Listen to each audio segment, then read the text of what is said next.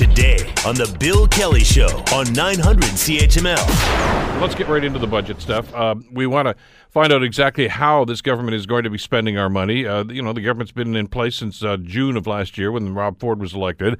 This is their first full budget, and a lot of speculation about what may or may not be in there. Joining us to talk about that, Marvin Ryder, business professor at the DeGroote School of Business at McMaster University. Hi, Marvin. How are you doing today? I'm fine, thanks. Don't want to start you off with a correction, but it's Doug Ford who was elected, not Rob. Oh, my mistake. That changes everything then. It does. What should we expect today? I mean, there's an awful lot of concern here that this is going to be slash and burn, and this is, they're going to cut this off. We're not going to get funding for this anymore. There's going to be, the Dickinsonian attitude to what may be happening here. Are we worried about too much about nothing here? I don't think so, but for this reason, Bill. Last June, when Doug Ford was elected, he was elected without really putting forward a platform. This is quite unusual. Both the Liberals and the NDP said, elect me and I'm going to do this and that and something else and launch this and that and something else. And all that Doug Ford said to everyone was, elect me and I'm going to try to balance the budget. And he was elected in part because of that, and also in part because he wasn't the Liberals. So many people had gotten tired of them. I thought we were going to get a hint of what the Doug Ford agenda would look like last fall when they did their midterm economic update, but they really didn't do all that much at that time. So this is their first big chance to take the reins of government and go from there. To give it a little context, if you don't mind, Ontario takes in about $150 billion of revenue. 150, that's with a B, $150 billion of revenue. And last year, when the Liberals brought down a budget, they were not balanced. They were running a deficit of around $11-12 billion. So that means about an 8% gap between what they took in and what they spent. They were spending more than they took in. There are two ways to close that gap, if this is what Doug Ford is going to do to balance the books. One is to generate more revenue, and that will normally happen just thanks to inflation. Everyone gets a little raise periodically at their work site. Well, as soon as you get a raise, the government gets more money, and that typically is about 1 to 1.5% more money. And so then how do you close the other 6.5%? Well, then you've got to do something on the spending side. We've had some warning prior to this date that one of the ways he's going to do it is what he calls efficiencies. He's going to find efficiencies. Some of those efficiencies we've heard about in the education sector, that as teachers retire, they're not going to be replaced. And in fact, over roughly a 4-year period, they're hoping to save nearly $1 billion in the education budget by not replacing roughly 3,200 teachers. Now, that's good or bad, depending upon your perspective, but that's only one sector. If you're going to truly save $6.5 billion or so, excuse me, you're going to have to do something with healthcare. You're going to have to do something with universities and colleges and some of the other big spending spots. And that's what's got us a little bit on tenterhooks today as we're waiting for this. How fast is he going to try to balance the books? If he tries to do it in 1 year, expect slashing and burning. If he's content to say, no, as long as I bring down the deficit by $1 billion or $2 billion every year over 4 years and you can see me moving towards balance, then it'll be a calmer, gentler kind of cutting we see today, but I think we'll still see cutting. I think one of the things that's causing a great deal of angst, though, is that those two areas that you just talked about, education and healthcare, usually were things that governments would tend not to want to do too deeply, cut too deeply, because they were kind of sacrosanct, and that doesn't seem to be the case with this government. Well, again, here's your challenge. If you've been elected on a platform of balancing the books, number one spending in the province, something like 43 cents out of every dollar it takes in is health care, and right behind it is education. Those are number one and number two.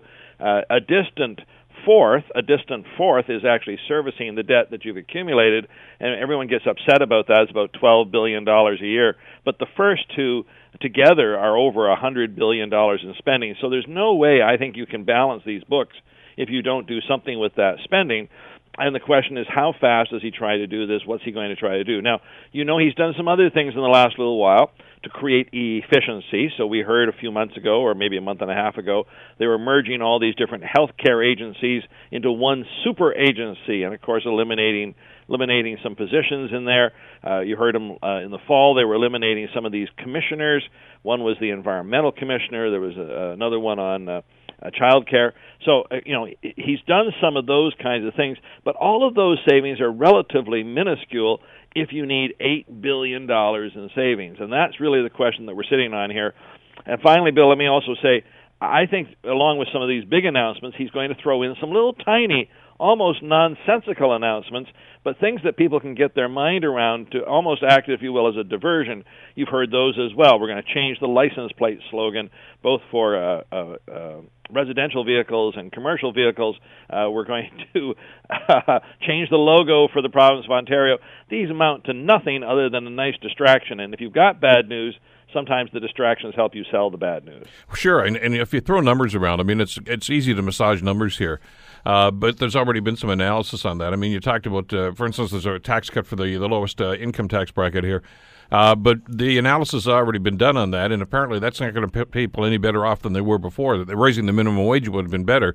And that wouldn't have cost them anything. I mean, that's obviously something the businesses would be harping about, but it's really just a matter of saying, hey, we're really doing something for you here, but there's only a small segment of the population are going to benefit from that. That's why I guess the analysis is so important here instead of just looking at some of the big numbers. Well, and as well, at the same time that Doug Ford was doing something, again, along with balancing the budget, his other promise, if you will, was, folks, I'm going to put more money back in your pocket. So he's come up with this tax cut for the poorest, and that's going to generate roughly, or save them roughly $410. A minimum wage increase would have actually given them $810, but you're right, it wouldn't have come out of their pockets. But I think while he's doing all that, and we're all studying that, he's also reduced the rates for the highest income earners, going to put significantly more money in their pockets, money they don't necessarily need to have. But if I'm trying to get reelected, it's always nice to give my friends a little something along the way. Yeah, because we've talked about this, and you and I have talked about this, of course, about what's going on with the brackets. And I guess the thing that frustrates an awful lot of people, and economists for that matter too, is that the tax break for the lowest income is only going to have an impact on about 37% of that tax bracket. The rest of them don't even qualify for it. So, he gives one hand, takes away with the other. But that's typical of governments during budget time. That is typical of governments. That's pretty much the way they do it. It's and we've. It's hey, look at this over here. What I got for you here? Don't mind what's going on over there. Never mind that. That's not really that important, but it is really. So you have to look at this really holistically to see what kind of an impact it's going to have on us on our everyday lives. Right. To give you another example of smoke and mirrors, there's a little battle going on between Queen's Park and Ottawa, so to speak. Certainly you've heard this on the carbon tax question. Now, when Doug Ford was elected, he promised that he was going to do something around gasoline prices. And, of course, the first step was to cancel the cap and trade, and that saved us roughly 4 cents a liter. That 4 cents a liter now is gone, now that we've substituted the carbon tax for the cap and trade. But he'd actually promised to reduce gasoline prices by 10 cents a liter. The first 4 cents was going to come from the cap and trade, but then the other 6 cents were going to come from reducing the Ontario tax at the pump. I'm curious to see if he follows through on that promise, or even if he phases it in over the 4 years. So, for instance, he might say, ultimately, I'm going to save you another 6 cents. This year it's 1.5 cents, and I'm going to do another 1.5 cents the year after. I suspect we may hear something like that, and he's going to do that to contrast. Here I am trying to help you at the pumps. Justin comes along, and he's trying to harm you at the pumps. He's really trying to set up this dichotomy because he's also trying to help his friend, if you will, or partner, Andrew Scheer, get elected this fall. Let me ask you about that, because there's a lot of stuff going on social media about this gas price and what they might do and the tax impact and et cetera, et cetera. As you mentioned, when he killed the cap and trade program, that eliminated about 4 cents per liter out of the price of gasoline. And of course, he took credit for that because that's the name. But now that the other tax has gone in here, the carbon tax has gone in on this, he's talking about it's going up about 11 cents per liter, but that's over about a 4-year period, isn't it? Oh, yes, absolutely. So remember how the carbon tax is supposed to work. At this moment, in 2019, the federal carbon tax is $20 per ton of carbon dioxide released. But it doesn't stop there. It starts there. And the idea is that while that's a little bit of pain for you, it's not really going to be enough pain maybe to change your behavior. So the federal plan is to take it from $20 this year to $30 next year to $40 the year after that and $50 the year after that. So if $20 equals 4 cents a liter, $40 equals 8, and ultimately when you get to 50, you're going to be at 10.5 cents a liter increased cost at the pumps, hoping that is enough to get you to change some of your behavior. So when he's complaining about this and wants to put stickers. He wants to have mandatory stickers on all the pumps explaining this to you. And I don't necessarily have a problem with that. I think people need to understand the impact of these programs. But at the same time, I wouldn't mind him putting a sticker on to explain how much of that gas price that you're paying goes to the province and how much of that goes to the federal government. I think you would actually be surprised to see just how much goes to the province. It's a little bit of crocodile tears blaming Justin for the problems, because the province actually gets a bigger share of that revenue than the federal government does. Well, exactly, and that's not going to be on the sticker, unfortunately. No. The other element to this, too, though, had he not touched cap and trade, Marvin, and the gasoline prices were what they were, there wouldn't be any carbon tax because we wouldn't be a part of that program. Right, and yet, funny, here's the other thing, Bill. If you just did your income taxes for 2018 and you completed Schedule 14, you got a green energy credit or something to that effect. I got $154.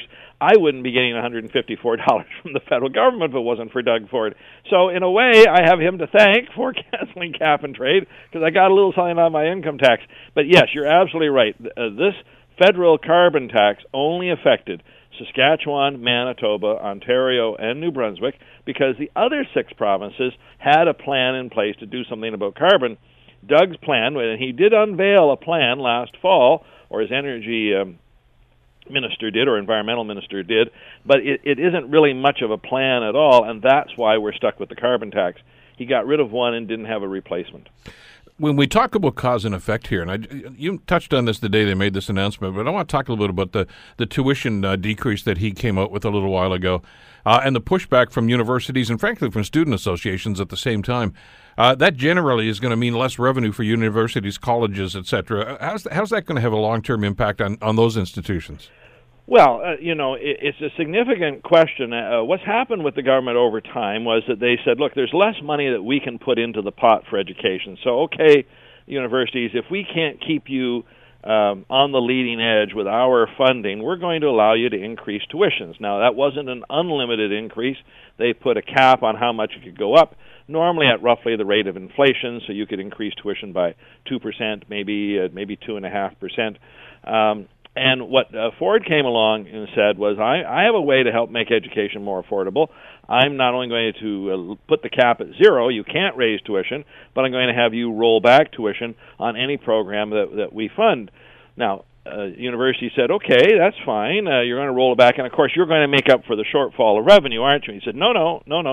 You just have to deal with less revenue. At McMaster, we offer some educational programs which are fully funded, meaning that the cost of tuition covers the entire cost of offering that program. This is often at the graduate level or at some other senior levels. But most basic undergraduate education is still subsidized by the provincial government, something to the tune of around 35%. And so what they've done there is they said, we're not going to give you more operating dollars, and we're going to cut the revenue you get from tuition. What we believe is going to happen at McMaster, I say we meaning the faculty, is that we're going to see increased class sizes, and that seems to be a common refrain around the province. Really, all you have to do is pack more students into the same room to try to make everything work out.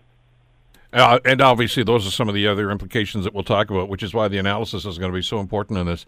And we're speculating, but this is kind of unusual. I got about a minute left here, because I can remember the days, Marvin, where there was total secrecy about the budget because they were concerned of what the impact it was going to have on markets, and so I mean, people lost their jobs if there were budget leaks in the past. Exactly. They've told us half of this stuff already. Well, I think what I'll call it is floating balloons. They floated balloons to see what might resonate with people and what might be harder to sell to people. So obviously the changes to education, which led to a protest in Queen's Park last week, that one's a harder to sell, so they know they've got to marshal their forces. There may have been other things they have launched or floated up there and got no reaction at all. And they said, oh, okay. So they know how to spin this. And I think for Doug Ford, this is the other part of it. Not only is this his first budget, but now he's got to sell this first budget to all those people who elected him. I'm already seeing letters to the editor of people saying, well, I didn't know that's what he was going to do, so I'm not going to vote for the man again. Well, that's not good if I'm the party in power. So I've got to go out and sell my budget to people, sell my vision to people, and I think that's why he's floated some of the balloons. But I also think he's got a few left in reserve, and probably they are some of the biggest balloons and maybe some of the hardest to sell will be surprised at 4 o'clock today. Marvin Ryder at the DeGroote School of Business. As always, Marvin, thanks so much for this today. Glad to be here, Bill. Okay, we'll talk again soon. By the way, tomorrow, the day after the budget is released, Finance Minister Vic Fedeli will join us here on The Bill Kelly Show, I think just after 9 o'clock. The Bill Kelly Show, weekdays from 9 to noon on 900 CHML.